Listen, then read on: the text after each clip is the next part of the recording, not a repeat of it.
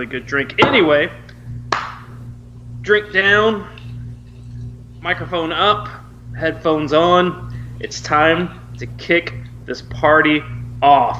Because, ladies and gentlemen, the fucking hiatus is over. Collar and elbow wrestling is back. And better than ever. Don't sing on my podcast. Topical because Eric Bischoff. That's true. Anyway, yes, lots have happened since our last episode between moving for Chris, hospital visits for me and my children. Plural.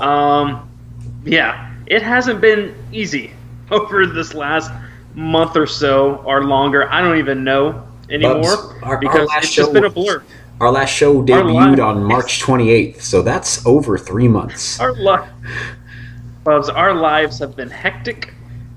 So much is happening with me and work. I have AJ Styles. Moved across you have AJ Styles in your hands here with me.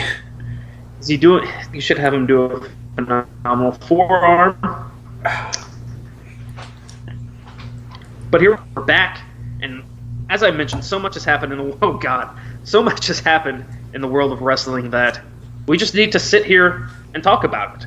Now, I believe our opinions may differ quite a bit from a good amount of what I'm seeing on the internet, but that's okay. Differences are okay. I know they're not okay for a lot of people. A lot of people get their feelings hurt when you don't think the same way they think, or you don't think someone is as good as they think they are, and we're definitely going to get into that. Because I've talked extensively about how not good a certain person is. But before we get into all that, Chris, how have you been? It's been so long. Bubs, it's been 3 months. Now, I talk to you nearly every day, so it's not like I've had a lack of you in my life is not the issue, but there has been a lack of a snowball in front of me where I get to talk, and a lack of a glass with ice in it that I get to drink, and overall a lack of a bigger platform. Ice is way more aggressive. It is. I got the big cubes. They're loud, but yours is bitchy. So you're drinking a pre-made Long Island iced tea. I wasn't. You buy those things. I take pride in making my own. That says a difference about a man, I think. Yeah. Yes, a man that works as hard as I do and is as has the stature that I do. I don't have to make my own drinks. Okay. People make the yes, thank you. People. So go on, as you were saying. One thing I have been missing is this platform that we have, Bubs, that is long running now, and getting to talk about some of my opinions, because that seems to be the biggest thing that wrestling has become, a place for people to talk about opinions. Talk about what I think is great. Talk about what should have been. Talk about what was good. Talk about what was bad. And there's differences everywhere. We haven't got to talk about that in a bit. So it's been built up in me. A lot has happened since fucking March. So we got to get into that. We're going to talk some specifics tonight. We're going to attack some of the IWC because you guys are trash. And we're going to talk about this. We're going to talk about this former t-shirt company that has now become a professional wrestling brand. Fyter Fest just happened, Bubs. All Out is going to happen. I got some problems already with that. So I don't know where you want to start. I've got some problems with Fyter Fest, but where to start? Where to start? One of the kind of main forces that has been pushing me to put an end to this hiatus has been some of the out of this world things I have seen people posting on different wrestling forums and Facebook pages and articles I've read from so-called professionals. First of all, just because you happen to have a platform where they post your content does not make you a professional. I'm not going to sit here and say that me and Chris are professionals in any stretch of the imagination. However, we're not going to try and shove it down your throat that we're some kind of almighty, our opinion matters more than you kind of people. But because of that, I'm also, when I see a stupid-ass opinion, I'm going to tell you, it's a stupid-ass opinion. Mm. And I hope you do the same to me, because I'm not going to sit there and then whine and cry and call you a motherfucker because you didn't like my opinion. Motherfucker. I'll just call you an idiot. Yeah, I'll just call you an idiot because you're wrong. All right. But yes, some of the dumbass opinions I have seen is what has been making me itch to get back on this social platform. Now, I know you well enough that something specific would have had to have happened. Some specific post about an event or a performer had to have been brought up for you to really get angry, right, basically. So let's get it. This is a good way to lead into this. So what was it that fired you up on the inside and burned your beard hair a little bit and said, you know what?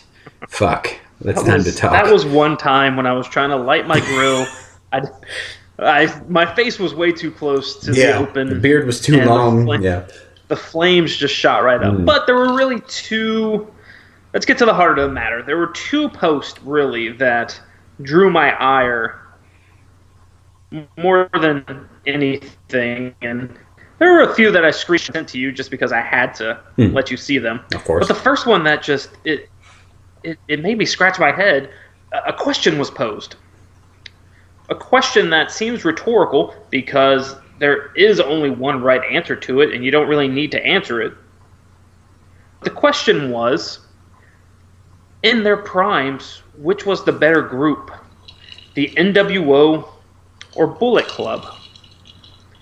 Yeah, so I should have waited till you were done taking that drink before I brought this up. I remember seeing this, and then I remember you sharing it with me, because this got a lot of attention. I did. I don't understand how or why that is a question that had to have been asked. I've always compared Bullet Club to NWO. Of course. But not in terms of size, mainstream appeal, effectiveness, and importance to the industry, because it's really a no-brainer. Only one group made a complete shift in professional wrestling. Only one group had the mainstream appeal. Only one group had Jay Leno wrestle a match with them, or against them, actually. Was it with them or against? Yes, it was. I don't remember. Damn, I'm gonna have to go back. I've been watching a lot of 2000s WCW lately, so my brain is all kinds of on the fritz. I got that Russo thing going. But tell me, who am I talking about when I say that there's only one group that's the answer to that question? I don't know what else to say. I think that these type of posts come from to be nice. I'll be the nice one on this one. You can do the heel version. These come from the younger crowd who has actually no idea what NWO was. They've only seen NWO. So they know all about Bullet Club. They've grown up with Bullet Club.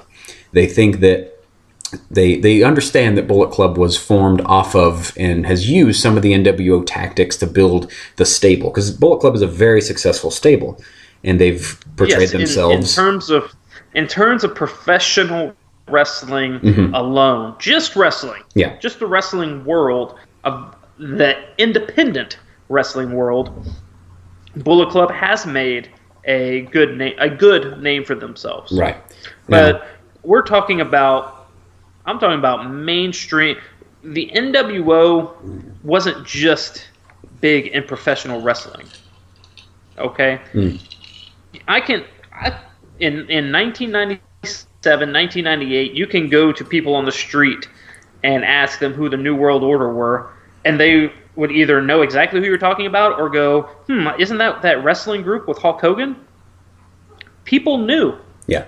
If I go up to any random stranger on the street and I go, hey, do you know who the Bullet Club is? They'll be like, oh, is that some kind of gun group that's around here? I could try and that's a knockoff of the NRA, something like that, right? Yeah, they're taking our guns. That damn Bullet Club. You mentioned those years specifically, 97, 98, and let's talk about crossover appeal real quick. The two best basketball teams in 97, 98 were the Utah Jazz and Chicago Bulls. The second greatest scorer of all time, Karl Malone. Karl Malone was all over WCW, right? No, man, not the milkman. You called him the milkman. Kurt Angle, that's from my Kurt Angle post. Yes, that's it's bleeding over. Your subconscious is deep. And a star from that team and one of the most unique, stars, because I mean he deserves to have that title thrown on him, was Dennis Rodman. Sure. And he was involved with professional wrestling because of what the NWO and WCW was doing at the time. That is crossover appeal because the NBA had a huge reach in the late 90s given Michael Jordan, right? So the NWO far outreaches really any other brand. Really, the only competition is DX because of the longevity that they had and the stars that DX had. So there is no comparison. Now, Bullet Club has done great things in the independent and the professional world. The NWO, like you said, has done that. And then they have the mainstream appeal because of the big names that they use. There really weren't big names in Bullet Club. AJ Styles is a big name, right? But Prince Devitt, as much as people love him... He's a big name in... Right, in wrestling, he is. Right. But that's it. Exactly. That's what the problem is with this comparison, is that even within the context of wrestling, just wrestling, the NWO was by far the much more influential. They had the bigger stage. They single-handedly changed the tides of the Monday Night War, both positively for WCW and also negatively for WCW. They did.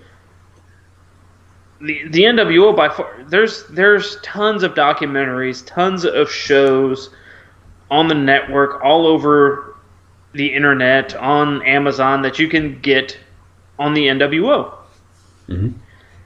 All you have on Bullet Club, there's a couple documentaries on New Japan World. Yeah. I mean, I'm sure there's really it. There's a couple of DVDs out there, Yeah, that they put out themselves. It's just that question really shows me where, as a wrestling fan base, the older generation, a lot of people our age, maybe have fallen out of love with wrestling. They don't follow it anymore. And the big voice in wrestling now are these younger kids that seem to be very, very emotional about their opinions. And to be fair, they love wrestling. They love their favorite kind of wrestlers and stars and storylines, just like we did when we were kids. Everyone's nostalgic. My cousin still tells me how, the 1970s was the best era in wrestling. That's hard for you and I to believe. Exactly, because we think that the mid to late 90s, early 2000s is the best time in wrestling. So it's one of those things where it's a generational shift, but come on, have some respect for the wrestling industry. Don't let your nostalgia blind you. Sometimes it's just going back and actually learning. I think that there's a huge level of ignorance that goes on with stuff like this because they know the name of the NWO. Of course, they know who was involved, but they don't actually, maybe they haven't even gone back and watched what happened 96, 97, 98. And then, of course, it got bad for NWO because everybody on the roster was a member of NWO. There's bad times there as well. But there becomes... you have to be objective in some of the things that you do, I think, to be taken seriously. Otherwise, you're just writing posts on a wrestling forum page on Facebook or something like that, and that really means nothing. Right. So. You might think it does. You might think that you're the next Dave Meltzer, but honestly, it means nothing in the grand scheme of things. Oh. Sorry to be the bad guy there. Bub, if we're not, you got me thinking now, real quick.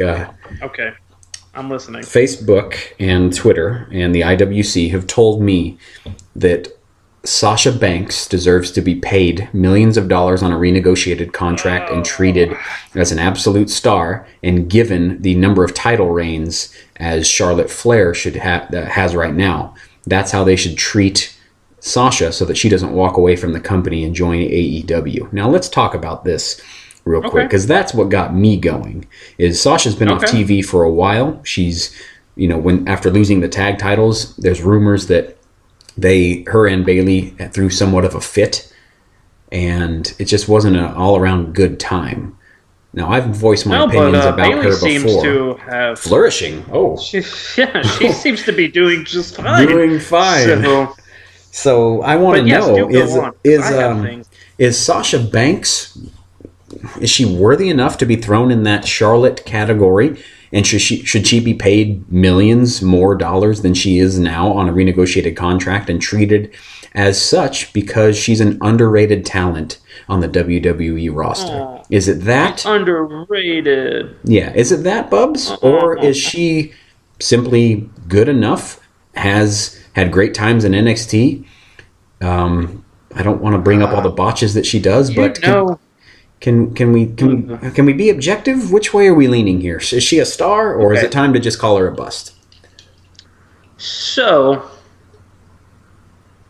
she reminds me a lot of another particular former WWE star that has recently left and has made big waves outside of WWE. I'm not going to give a specific name, but I'm just going to lay out some similarities between them. Both are called underutilized. Both are looked at as the top of the top and, should absolutely be top-level stars along with their peers. However, what's failed to be mentioned is that both have been given multiple top championships in their respective divisions. Both have been given main event runs and have main evented multiple pay-per-views, but neither of them could really cut it. One's no longer in the WWE, and I don't think WWE is too upset about that, and the other is Sasha Banks, who, we're having this discussion about right now. Okay. To answer your question, no. Everyone should get as much money as they feel they deserve. I'm not going to ever stop someone from trying to make more money. Does she deserve a bigger spotlight? Does she deserve to be on the level of Charlotte? No, absolutely not. She doesn't even deserve to be on the level of Bayley. Or Lacey Evans, for that matter. Oof. Yeah. Lacey's still green, too. Okay. Yeah, that women's right, though, Bubs. I know. Hit her with it. Such a good finisher. Don't hate it. Ah, yes. Okay. But go on. What do you have to say? No, I'm glad we agree with that, because I want it to be kind of proven that I want WWE to stick to their guns and stuff like this. If it's true that she kind of had a tantrum, threw a fit, walked out, hasn't done shows, any of that stuff, hasn't made appearances, and kind of basically just walked away, for lack of a better word. We don't really know a lot of what of that is true and what's not. I hope that they simply let her walk away. And if she can prove to become a bigger star somewhere else, that's great. It's great for the industry. It's great for pro wrestlers. It's great for her. If she doesn't, because if she walked away, someone would sign her. She's got a big name. She was a WWE star.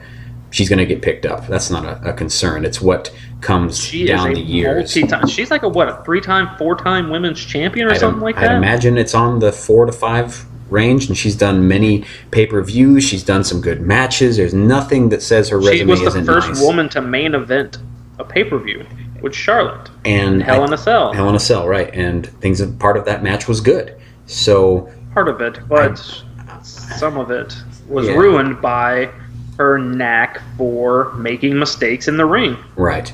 Which answer me this: if she's not the niece of or cousin or whatever it is of Snoop Dogg, right? Is she in the position that she's in?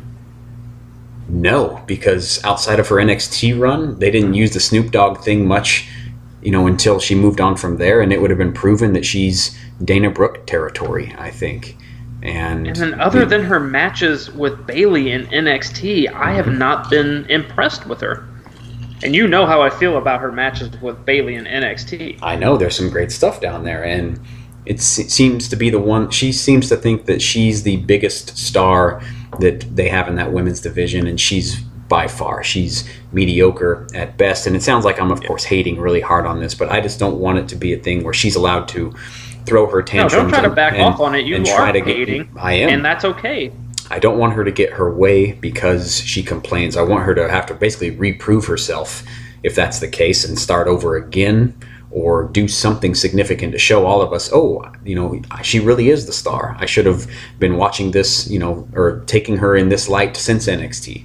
But I don't feel that way. So let me throw these names at you, and you tell me out of these names who are the bigger stars. Charlotte. Okay. Charlotte Flair. Number one. Yep. Okay. Becky Lynch. Okay. The crowd says number one. Okay. Bayley. Okay. And Sasha Banks. Okay, so you said them in the correct order. 1, 2, 3, and 4. I wasn't even trying to rank them, but that's my point. And I would even say of the four horsewomen. Yeah, Bayley deserves maybe a slight above Becky, because Becky, by character alone, the last year, it's been a lot of her, and we've all got behind that. So, Yes. So, of those four, you're saying the one that doesn't belong in that group. Yeah. Yeah, I want to hear you say the name. I don't want Sasha Banks mentioned in that category with those three. There we go. I want somebody else to replace her. Time for you to nut up and I need it to be say it. I need it to be said and somebody to get behind me and I don't know, Kevin Dunn do something. So behind you it hurts. Okay, it does. That was my little piece I had to put out there because we like to trash the IWC because there's been a lot of that. It's been so much in favor of her. Okay. Yes, and the other person that I compared her to is another post that got my ire over the last month. And it was in discussions of who's going to win the G1 Climax. And which, tomorrow here in Dallas. Day one. By the way. Yes. Pretty cool stuff here. So the post I see, it goes, who do you all think is going to win the G1 Climax? And I could pull it up now and just run through the names, and this person's name would never come to mind. But they go, who do you think is going to win the G1? I think it's going to be Jon Moxley. Moxley. It makes the most sense. Push him to the moon. Like, how does it make the most sense? Everyone wants to say how shitty the WWE is, how terrible it is. None of them are real stars. But when someone leaves, automatically they should be the top guy wherever they go. And why is that? They go, oh, well, because he was in WWE. Oh, but I thought WWE was a piece of shit. Mm-hmm. So why would someone who wasn't even the top guy, why all of a sudden would they become the top star in whatever organization they go to? And why in the hell would it make the most sense for him to win the G1? It makes 1% of sense to me that Jon Moxley wins the G1. The 29th, I think it is, annual. And I can't get behind that post, Bubs, because that stuff irritates me. But business sense, New Japan has taken advantage of him quickly. U.S. title right away. Makes sense. Everybody's going to, AEW takes advantage of him right away. So why would New Japan, that's where I think a lot of these fans are coming from. It makes sense that they thrust him to the spotlight, put him in a match with Okada at the Kingdom, and say, here, WWE, you missed your chance on a star. Well, did they? Did they though? Because we saw his WWE he's championship a multi-time. run. He's a 2-time WWE champion. Or at least just one time. I don't remember. I think he won it once. Might have just been, you just blew my mind if he won it twice. And luckily, AJ took that from him, and AJ had a tremendous run because when Dean Ambrose, we've had many discussions about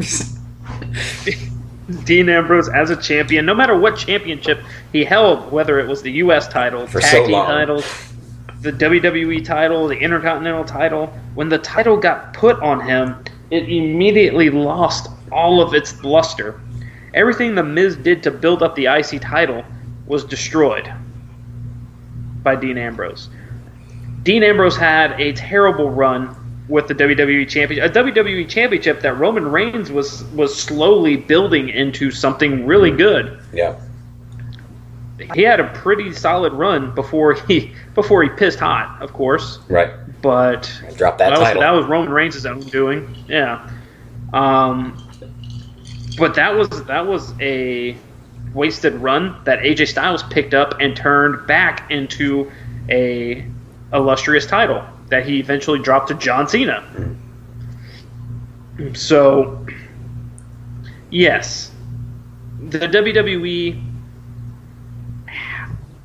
it lost one of its biggest stars. I'm not going to deny that Dean Ambrose was not a big star. He was. He still gets big pops. The people love him. But personally, he's not good. He's not good in the ring, and he wasn't all that interesting on the mic. Nope. Bubs, but it starts tomorrow, G1. So if you're putting your money right now... Yes, it does. The majority of fans, if we were to start a poll with all 2, 4, 6, 8, 10, 20, I think, personnel that are in Block A and Block B combined... Is your money on Jon Moxley? Like, if no personal gripe aside, do you think he actually wins G1? No, absolutely not. Okay. Because, I mean... I do not at all. It is full of stars, and... I'm actually going to pull up the list. Okay. I'm going to pull up the blocks, and I'm going to take a look at it. Right. Check it out real quick. I love how they're divided this year in Block A and B. There's some great talent on both sides. It's going to be good shit to see. Block A is so good. I love Block A. Evil, Kenta, Sonata. Yep, big pop for you. Kata and Ospreay. Oh, Ibushi. Block A is just... Block A's got me written all over it. Yeah, it's got all of my favorite guys. You look at Block B. Has Goto, Ishii. It's got the heavy hitters. Juice Robinson. Tetsuya Naito. That's a good block too, and I'm not looking at this going, God, it absolutely has to be Jon Moxley. No, because it doesn't. There's looking at guys on here that I like. Going, it could be one day. Even Lance Archer. Love him. Not really. That's not going to happen. He can't win it. But I love him. Yeah, but it's so you can't. It's so wide open. And I could see Kenta making a run. Well, at winning the G1. He can get some points, but because that's a big return. I know. What are you hum-hawing about? No, I'm thinking about how they could use storyline wise, because the Kenta stuff got big pops, of course, and it's gonna be well received by the fans. So if they were to push him, towards that, later round type of stuff, if you will, that's going to get a lot of love. He can't win it though. We're talking about, this needs to be put in context. The winner of G1 faces Kazuchika Okada at Wrestle Kingdom. That's big stuff. Look at the Unless Kazuchika Okada wins the G1. Then they figure out another way to play it in there. Himself. I'd love it. But could you imagine how great that match would be? It'd be the greatest match ever. You can't put number one versus number one. Oh, God. So that's there, but we're talking... Okay, so here's my dark horse for winning the G1. Okay. This is my bold prediction, and I'm going to stick with it. I want a dark horse, and I want a winner. You got to pick two, Bubs. Okay.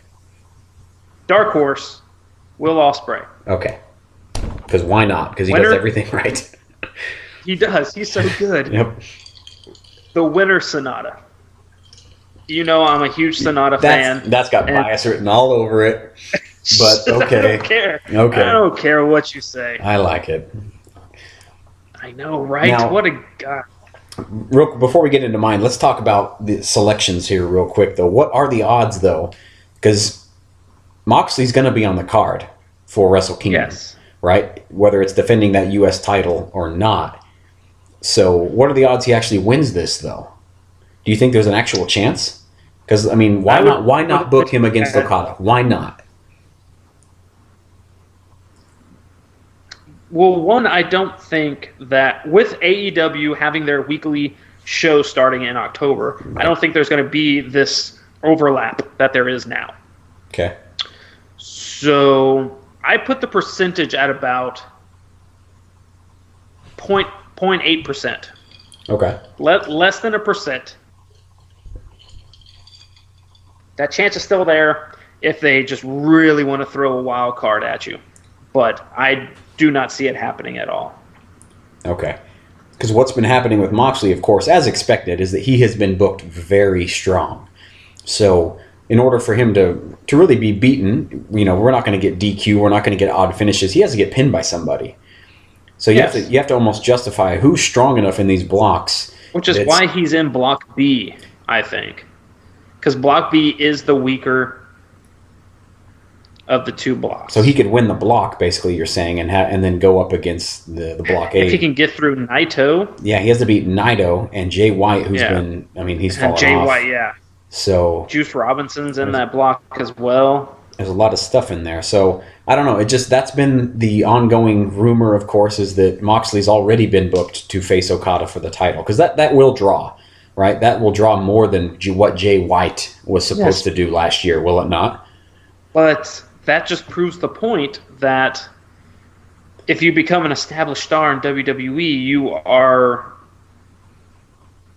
bigger than just any other wrestling promotion. Mm-hmm. He became an established star in WWE, so now he can literally go to any promotion and become the top guy just by his association with the WWE.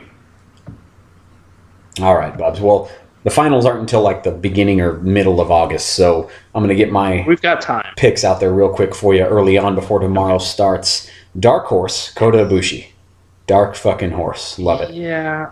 I don't know how much of a dark horse that is because he is. Well, because I'm picking he the could winner. be a favorite. I'm picking the actual winner who's going to... Sonata. It will not be Sonata as much as you want it to be. It will be my boy, Tetsuya Naito, going again. It will absolutely be Tetsuya Naito, and I will get my rematch. I will get my rematch versus Okada. Now that's a pretty good story. And that's a good fucking story because it didn't happen 2 years ago. And 2 years ago, we all bet the house on Naito. We lost all of our money. You lost your mortgage. I did. I don't even know what house this is. Exactly. Right now. I have no money left. So now we get the chance. But I don't have that one anymore. It's gone. My one son is gone. We get the chance to double down, Bubs, and that I think is really good booking. I love long-term storytelling, and Naito needs the title. Okada holding the title once again. That's the thing, though. He doesn't need it. He's one of those guys who doesn't need a title. He needs the Wrestle Kingdom victory. He does. He does. He needs the. Needs yes. Yep. Tokyo Dome. Give it to him. Naito. I like it. Bubs, AEW is a wrestling promotion. Last time we talked, it was not. Finally. Yeah. A lot of things have happened. They've had really good success. They've drawn money. They've sold out crowds. They're selling out left and right. They've gotten everyone's attention, and things are going. We're getting All Out will happen. I forget the date. Oh, God. All Out's happening, though, in the end of August. August 31st. Yes. So, what do you think? What is AEW? Let's discuss this. Okay. AEW has been impressive with their ticket sales. Okay, they've sold out their shows relatively quickly, the couple of shows that they have. But when you promote something for so long and you have shows so spread out, it's a lot easier to For sure. sell out those shows. Oh man, you just had to remind me of the third thing that drew my ire. Yes. Is it related? You remember to that AEW? post? It is. Okay. You remember that post that I shared with you where they were talking about how easily AEW could sell out an NFL stadium. Yeah, they talked about it selling out like the Jet Stadium or the New York Giants Stadium, whichever one it was. Yeah, they said it would do it in minutes. In minutes, because so many people were waiting in line, 54,000 not realizing that a lot of those were duplicates and just bots trying to buy bots. Oh, please tell me there were so many bots. Yes, but okay, I just had to bring that up. That's good. Good. When you have shows spread out like this, it's a lot easier to sell it out because, and when you go to different areas, it's easier because there's not any overexposure. Once they start running these weekly television shows, and let's say 2 years from now, they're still selling out 15,000 people arenas, then yes, that is absolutely 100% impressive. Yes. But for right now, I'm not buying into that hype just yet. I need it to be sustained over an extended period of time with the potential of overexposure happening with a weekly television show. Yes. This is where you and I have differed from a lot of other podcasts and a lot of other fortified columnist guys that write a lot of this stuff, is because as soon as it happens, they've been jumping on it and saying how great it is. You and I have been sitting back and saying, no. We're taking the patient approach. Yeah, we have to see TV. Because TV gives you national level exposure. They're going to get that. They have a great TV deal. Depending on which day they end up getting, whether it be Tuesday or Wednesday, they're going to have good TV. So what does that do on the negative side? It means people don't have to go to your pay-per-views. They don't have to go to Vegas to see you. They don't have to do any of that. They can buy your pay-per-views. Pay-per-view buys might still be nice. If they keep jumping around the country and using some of these really good cities like Chicago, it's a good fucking wrestling city, right? They're going to get buys there.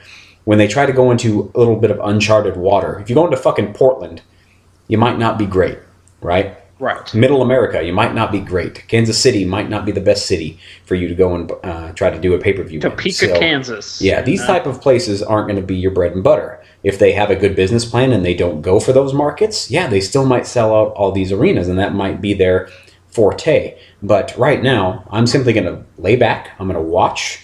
I'm going to enjoy what I want to enjoy, which there's some good shit in AEW. There's a lot of stuff that I like there.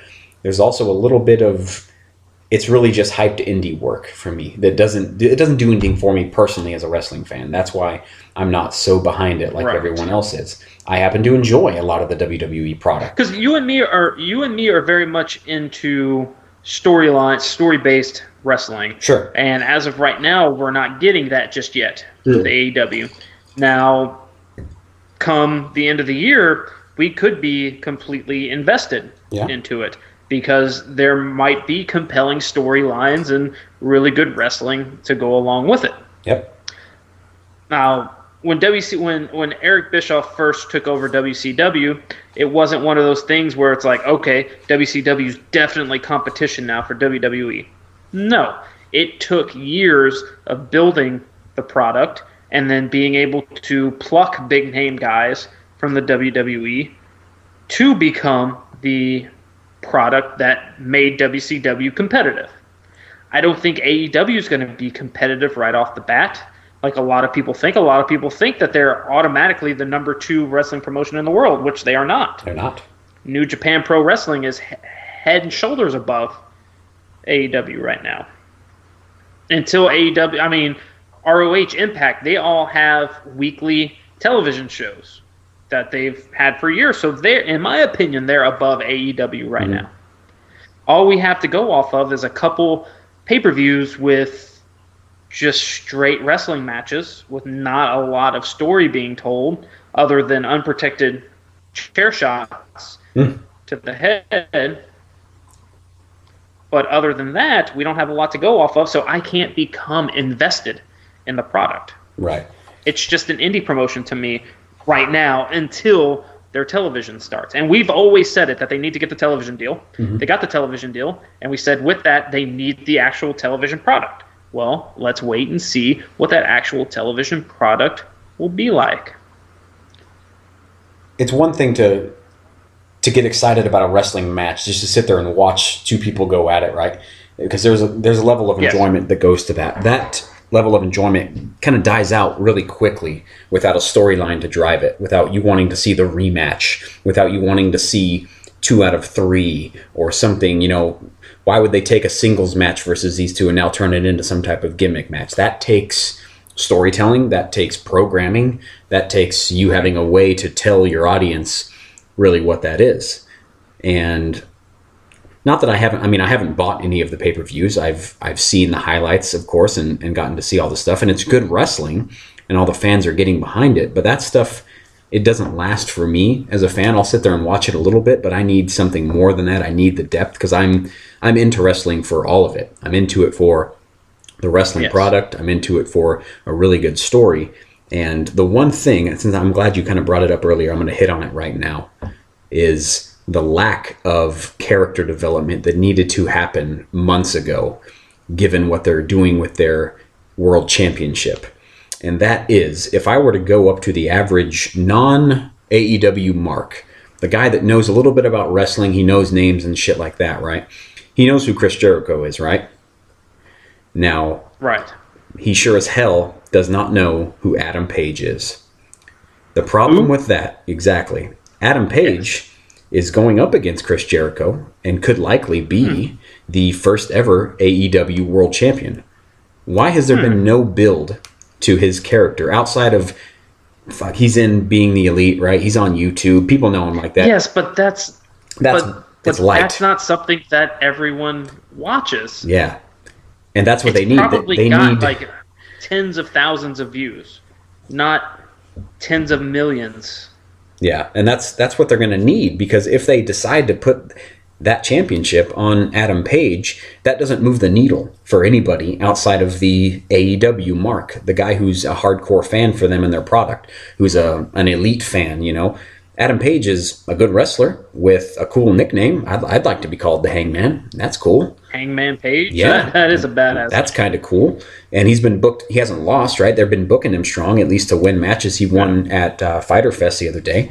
So that's good stuff. But give me something real here. Give me some depth. Give me force him into the main event storyline. Because since Moxley decided to show up on AEW, he's been the talk of AEW. Yes. And it's going to be him versus Kenny Omega. I'm sure that's already booked for All Out. So that's a thing. And that's going to overshadow Page versus Jericho, and it should not at all. It should not be anywhere close to what your AEW championship match is going to be. So that has been my frustration with what AEW has had for the first couple months they've been an actual brand and doing things, is you need to build the guy. If you want him to be your champion, or you want him to go up against Jericho, this first match and first title win is going to be very memorable forever. We're going to remember it, right? Because AEW is going to be around forever, so we think. So this should be important. Hopefully. Yeah. As a wrestling fan, hopefully it is. Yeah, and I've gotten none of that so far from Adam Page, and we have 2 months to go. So do something quickly, AEW. Yes. Now, I challenge the two of us to maybe go out and watch some of Being the Elite, and maybe we reconvene next week and give our thoughts on what we think. Because Being the Elite is kind of right up my alley. It's got me written all over it. So I'm going to give it a shot, watch a few episodes, what it's like, and then let's get together next week and discuss it. What do you say? Okay. I mean, I've seen bits and pieces of it there, but it's never been my bag, so I'm kind of forced to go in there and see what it's about. But, yeah, I guess that kind of proves how much of, like, anti-Bullet Club we are, anti-AEW, anti-indie, anti-elite we are, because we don't subscribe. Well, I do subscribe, but I don't watch their product. You don't watch religiously. No, I don't. Because I don't own any Bullet Club shirts or elite shirts. I do own an NWO shirt that you bought for me. I got you that. That's right. Yours is white and black, I believe.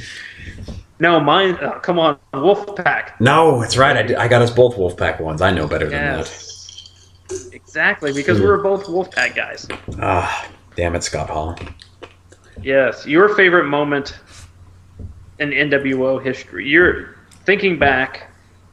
Put your nostalgia glasses on. What was your big NWO moment? I know mine. What's yours? Mine was whenever Sting chose the Wolfpack over Hollywood. And then when he first came out with the red face paint. So good. I love that face paint. Yes. My 9-year-old, 10-year-old brain couldn't handle it. My favorite moment would be a Wolfpack moment, though. So that's really not... That doesn't count. I don't know. I don't have one to throw off the head for you, Bubs. I'm sorry. I just keep thinking about Nash beating Goldberg and the music hitting right after Jackknife, and I just see, that's not even the main... When I think of Kevin Nash, always the first thing I always think of is when Rey Mysterio beat him, which led to the match that put his mask on the line. Yeah. Which Kevin Nash beat the bricks off of. He did, of course. Get rid of that mask, Ray. Yes. Eric Bischoff was unmasking luchadors left and right in the 90s. It seemed like he was against them, but they were putting on really good TV for him and really good mid-card stuff. So there was some love there for both Lucha, and they must have loved Bischoff a little bit too. Man. Rey Mysterio, Juventud Guerrero got his mask taken off.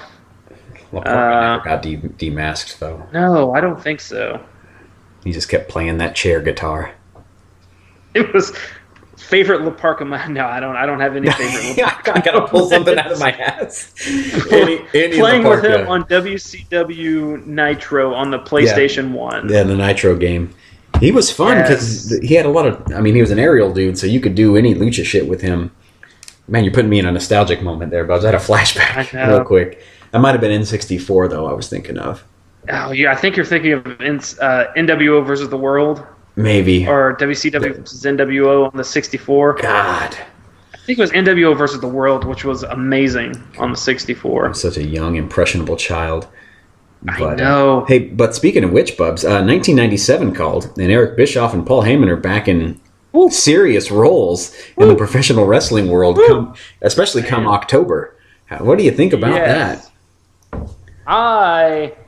If this past Monday night was any indication of what we have to look forward to in the in the Paul Heyman, in the Paul Heyman regime on Raw, it's going to be pretty interesting because for the first time, and look, yes, we are fans of wrestling, we're fans of WWE, but the WWE product has been atrocious.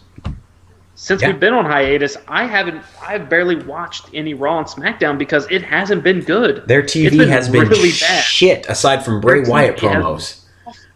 Yes, the Firefly Funhouse has been the best part of WWE TV. And Kofi Kingston as champion has been surprisingly really strong. It has been booked strong. And then again, if we're going to talk about strong, I mean, R-Truth's an 8-time champion in his division. R-Truth may be the best thing going in all of wrestling right now. Him and Drake Maverick are having the best rivalry of the past decade. Who knew that they could pull something off with something like this when we all thought it was going to be... I mean, it is a joke and a gimmick, but... I said it was going to be horrible, and I didn't want to watch it. I said, meh, I don't care. But R-Truth has made me just... I'll go on YouTube. I'll seek out on YouTube any R-Truth 24/7 time. When he beat Jinder Mahal on the airplane... the tarmac, the golf course.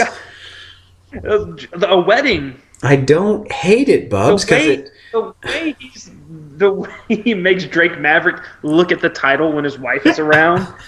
Just the love that Drake Maverick shows that title. Oh, it's so good. This is what is fun about wrestling. It doesn't have to be serious all the time.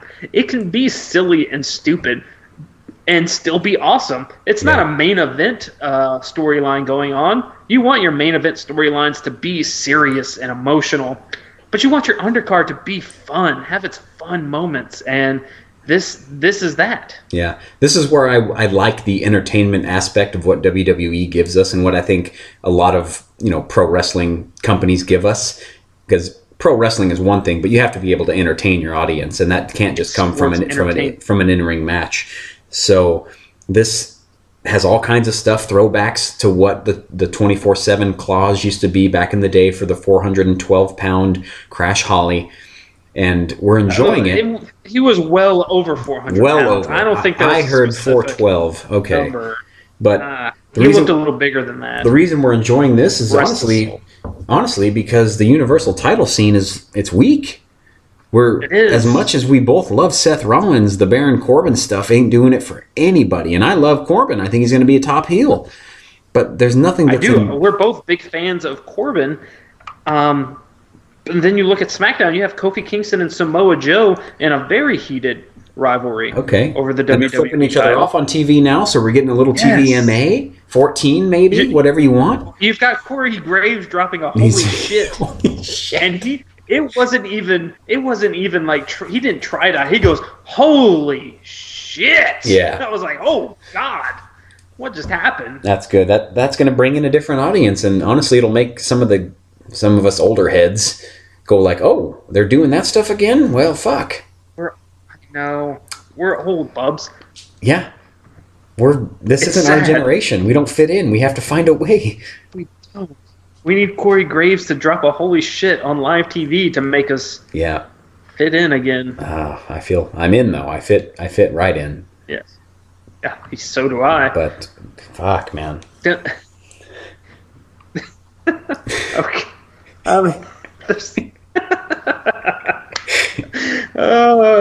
I missed you so much. Yes, I know. Let me just getting to look at your beautiful face. AJ Styles right here. AJ Styles. Oh, my daughter's she's gonna be so pissed when she gets home. She told me not to watch any AJ Styles without her. But after what AJ did on Raw, yes, she is not gonna be happy. There's something the IWC loves is Bullet Club Resurrection. Yes, the club, which because there's there's so much chemistry between the Good Brothers and AJ Styles that it's ridiculous. Their chemistry is off the charts together. That is a main reason why that AJ Styles John Cena feud was so good. Yeah, because AJ Styles, who's not great on the mic, he's borderline good, but he was able to play off of those two guys. Mm-hmm.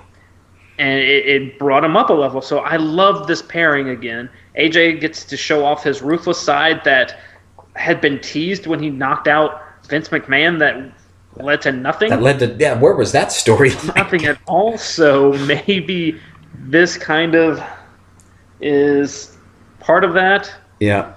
But I hope the ultimate benefactor is Ricochet in some way. I hope they keep him involved in the feud as the face. Because everyone loves him. You can't hate the dude, and he's just so entertaining. He slapped the piss out of AJ Styles backstage. Right. I just want this. If they're going to do it, I want them to do it good. Like, let's get some nice tag team action going. Let's see some true heel stuff from the club. Don't bring Balor into it at all. No. Just leave him alone. I've got one last question before we put a stop to this. Who was knocking at the door? No, God. Okay, so it's not Bray Wyatt. I want to go ahead and say that because you can't have those two feud together. No, not yet, at least. Okay, they both need to be reintroduced with victories. Right. So that because the storyline tells you, Bray has been saying "Let me in" forever. Exactly. Right? God, and it's there, right? So maybe he was the person that knocked, but the next person that actually shows up to the door that Black can see, of course, isn't going to be Wyatt. So I don't know, right? Because I need Aleister Black to go over clean and strong. So I don't want to say I don't care who's at the door, but I don't care who's at the door. I do, just because I want to feel that excitement. I want to feel that pop whenever it's announced. Okay. Who it is. Meaning it's somebody important then? No, not necessarily. I did read an interesting article on why it could be Randy Orton, Okay. but I don't know. I want Alistair to be back on TV because he is extremely You want to talk about charisma? He has a ton of dark energy charisma around him. They need to let him. And I also want Bray loose a little Wyatt to bit, come yeah. back, but Bray Wyatt has to come back and be a winner. Yes. Has to. Must That's be why strong. it can't be Bray Wyatt. Yes. Because they've been building this Black thing. He's been on doing these TV promos for several weeks, more than a month. So that's why. So is Bray Wyatt. I know and it's parallel. There's a parallel here, and they're about to become perpendicular. Okay. The whole "let me in," and it crosses right there at the boulevard of "let me in" and "who's knocking." Yeah. I don't know. I don't think it's anybody important. It could be okay. If it's Randy Orton, that's fine. Orton can take that loss and get Black over. That's fine. But honestly, I think it's Mojo Rawley. They did that little character thing with him a few weeks ago, huh? Where he that makes okay. I don't want to say it doesn't make any sense, but who would knock at the door and then not be there? Who wouldn't just stand there and be waiting? So there's nobody's character that really reads into that. Who would play games with Aleister Black? Well, Bray would, but it's not Bray. Well, so would Bray would be there saying, "Let me in."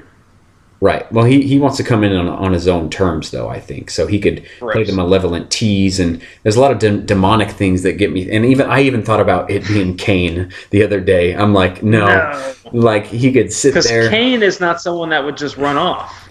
He isn't, but he'd be like, again, he could play his own demonic. It would be Undertaker. I don't want that. No, nobody wants that anymore.